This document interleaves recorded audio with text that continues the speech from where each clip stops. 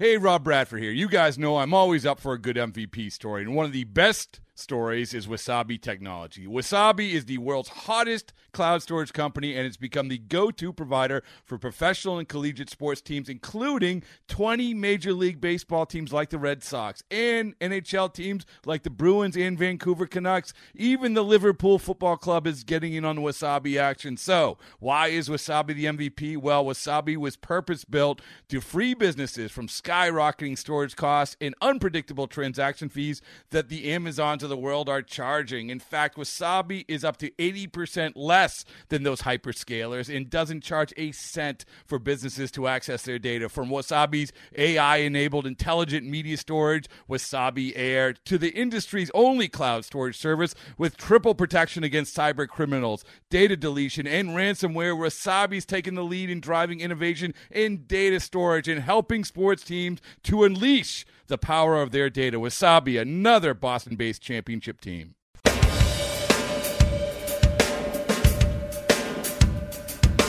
1:42 the time as we roll to the top of the hour. Of course, we'll be back in tomorrow 10 to 2. But right now we're going to head out to our premier Chevrolet at Carlsbad fan hotline. We're joined by our man Brett Boone, host of the Brett Boone podcast, an Odyssey original featuring the most notable names in MLB and all-around sports every week. And recently had Big Papi on, Ryan Howard. I know Jonathan Papelbon's coming along the way, along with Albert Pujols. And Brett Boone, how we doing today? Coach, where you been?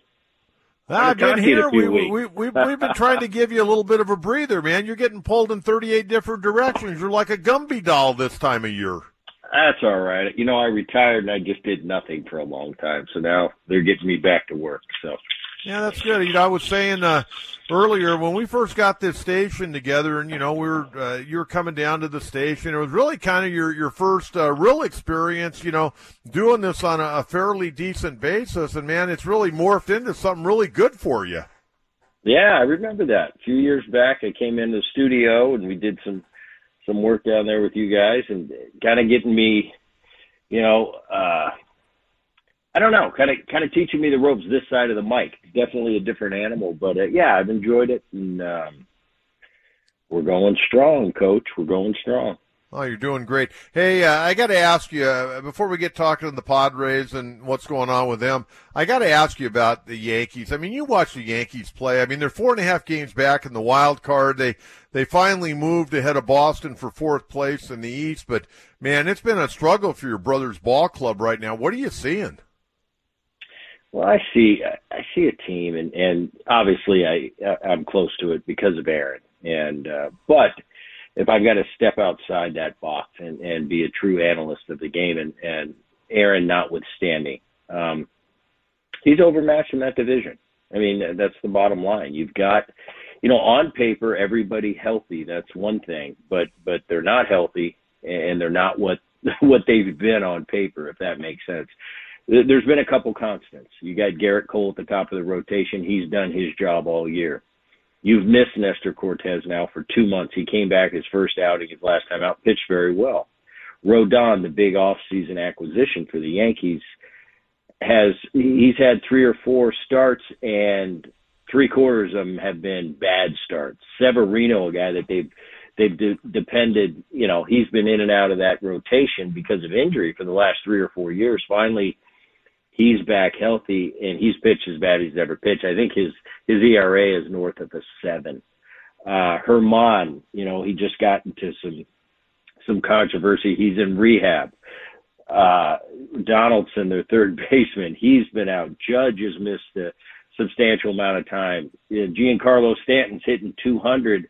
You've got Bauer and McKinney and Volpe, who's been hitting 5th for him, you know, hitting 212. So I look at that team. DJ LeMahieu's not having a good year. So all these things, it's a perfect storm for a real average team. And to be honest with you, Coach, I look at their record.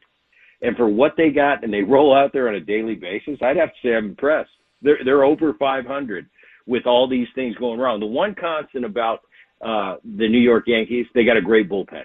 And you can sit there and honestly say, you can put their bullpen up with the best bullpens in baseball, and they can match them pitch for pitch. So other than the bullpen, everything else has just been a big, now I didn't even get to Rizzo. Rizzo's been a big part of that team for the last 3 years. He's out with the concussion protocol. So it's just one thing after the other for that Yankee teams, and they're finding a way to just kind of hang in there and remain 4.5 out of the wild card. But it's going to be a real big haul, big lift for that team from what I'm seeing on this side of the fence. We'll talk in about a month and see where they're at. But I think it's going to be tough for them this year. Brett Booner, our guest here on 97.3 The Fan. Brett, you watch the Padre games. You know what's going on. I watch the Padre games, and I see a team that one night it looks like they got a little bounce in their step. The next night it seems like they kind of just go out and play on their ability, not with a lot of intensity. You ever play on teams like that one night everything's clicking and the next night guys are just kind of coming out and playing on their ability, maybe not playing with a lot of emotion? Yeah, and that has a lot to do with the personnel in that locker room. Coach, for the life of me, I cannot figure out this Padres team. It makes absolutely zero sense. For the first 3.5 months of the season, they were at the bottom of every offensive category with arguably the most talented offense in not only the National League, but the entire Major League Baseball. They've pulled that back a little bit. They're starting to creep up. They're in the middle of the pack and up at the top of a couple offensive categories now, where we expected them to be all year. They pitched way better than I expected. I thought it was a good pitching staff. They're number one in the National League pitching wise. Yet all that adds up to 55 and 59. It doesn't make any sense to me. I've been trying to figure it out. If you pitch number one in the league, usually you're over 500. Just if you pitch number one in the league. But then you've got this offense that is starting to creep up, and their numbers are better than they were when we were checking in late May, a lot better. You'd expect the record to reflect that, and it just doesn't. I've been on teams like that where you just can't put your finger on it unless you're down in that clubhouse, Coach, and I know I talk about this all the time.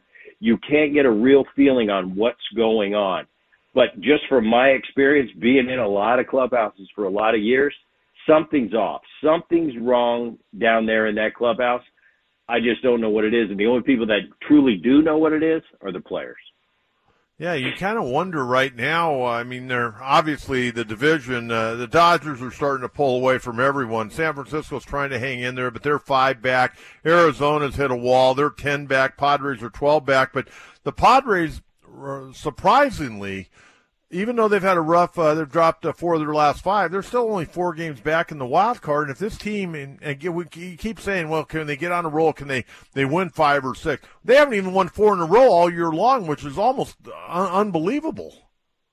No, and the thing you got to keep in mind, though, and I didn't expect there to be this much competition from the Central Division. And now you see teams like the Cincinnati Reds, Chicago Cubs in the hunt. Actually, today, if the season ended today, the Cubs are in the wild card. Cincinnati, right, I believe, is tied with the Cubs. Due to a tiebreaker, the Cubs would be in, I think. Don't yeah, quote well, me Cincinnati got beat already today. Miami got them, so Miami now got 60 wins. They're 60 and 56, and the Reds go to 60 and 57, and the Cubs start play today at 59 and 55. So, man, they're all tied up there. Yeah, but I wouldn't. If you would have told me 2 months ago, potentially 2 to 3 teams have the potential to come out of the National League Central, I'd say you're crazy. Huh. Definitely the division winners and all the wild cards were going to come from the West and the East. But all of a sudden, like you mentioned, we got Cincinnati now vying for those wild card spots, in San Diego on the outside looking in, and Arizona behind the said mentioned teams. San Diego at 4 out, 55 and 59.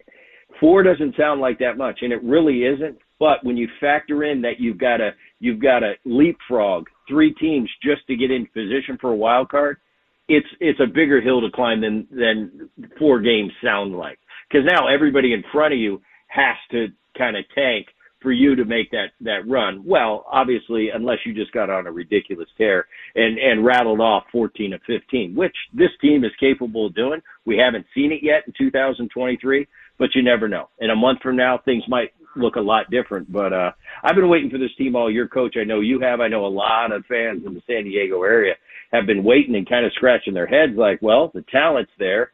They're pitching better than, we always knew it was a formidable rotation. Now with Musgrove's being out, you brought Rich Hill over at the trading deadline. Walker's getting ready to be healthy. He's been a very welcomed addition from a year ago from the Cardinals. I didn't think he was going to do this well.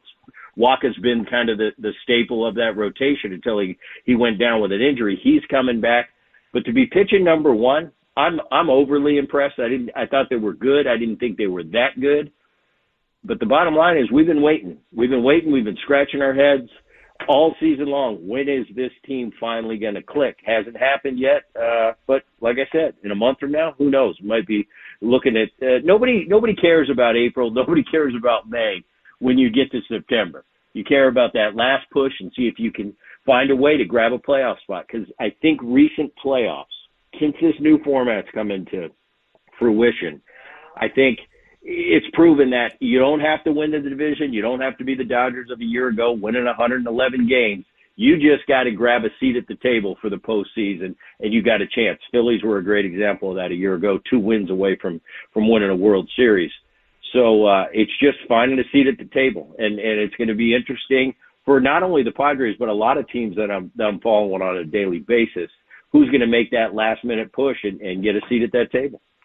Hey, Booney, last question here. Yesterday I'm driving around, and Tony's doing the show with Chris and Scraby, and they had me dying. Tony was describing Ichiro. Ichiro's got his full uniform on. You know how he works. He's got his full uniform on. He's out shagging balls, early BP, and Tony's saying, you think he was playing tonight, and he didn't mention that he probably had his wristbands on. I mean, I know he was in Japan when you were at the All-Star game, but, Ichiro still thinks he can play, doesn't he? I've never met a man like him. I played with him for 5 years, and, very, very unique, but in his own way. He prepared in his own way, and you look 20 years later, and he's accumulated over 3,000 hits in Major League Baseball, so there's something to it. But I've never met a guy who's probably going to be first ballot Hall of Famer, that when he retires from the game, still goes to the ballpark and gets dressed. And like you said, down to the wristbands. Most players retire, they walk away from the game. It would kind of be strange for us to hang around the clubhouse and throw batting practice as an ex-Hall of Fame player. That's what he does, and somehow he pulls it off. People just say, you know how you have certain people in your life when something's said, you go, oh, that's Joey. Well, when you see Ichiro hanging around with his wristbands on game time, he's 5 years retired. You just go, that's Ichiro. That's what he does, and you do it with a smile. He's 1 in a million. You'll probably never meet another guy like Ichiro, and he just keeps going, and he's enjoying life. And I know the game likes stuff like that. The guys that he played 20 years or total in pro ball, Japanese included. But the guys like that, just being around the game, I think that's good for the game. I think it's cool. And when you were talking about Gwynn Jr. talking about yesterday, I saw a clip where Yu Darvish went out to right field when Ichiro was shagging and said hello and show his respect. The culture's like that in Japan, and I think it's really cool. And I think it's nothing but a positive for the game. I think it's strange. I tell Ichiro it's strange when I see him.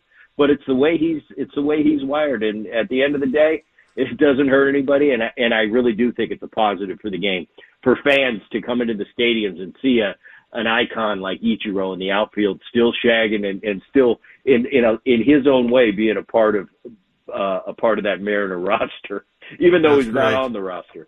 That's great, Booney. Hey, good job and good luck with the interviews coming up, buddy. Thanks, Coach.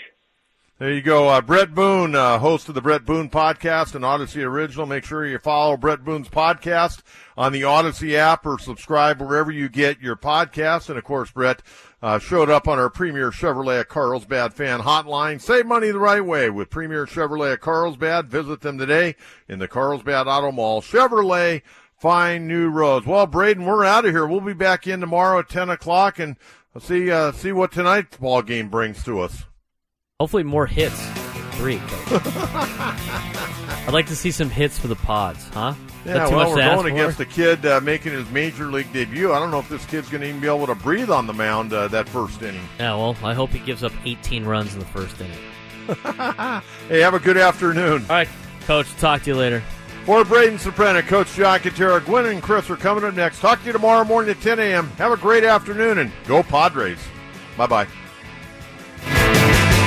Hey, it's Coach John Quintero. Thanks for downloading and listening to the John Quintero Show. Be sure to subscribe to our podcast wherever you listen and favorite us on the Odyssey app. You can always listen live weekdays from 10 a.m. to 2 p.m. on San Diego's #1 sports station, 97.3 The Fan.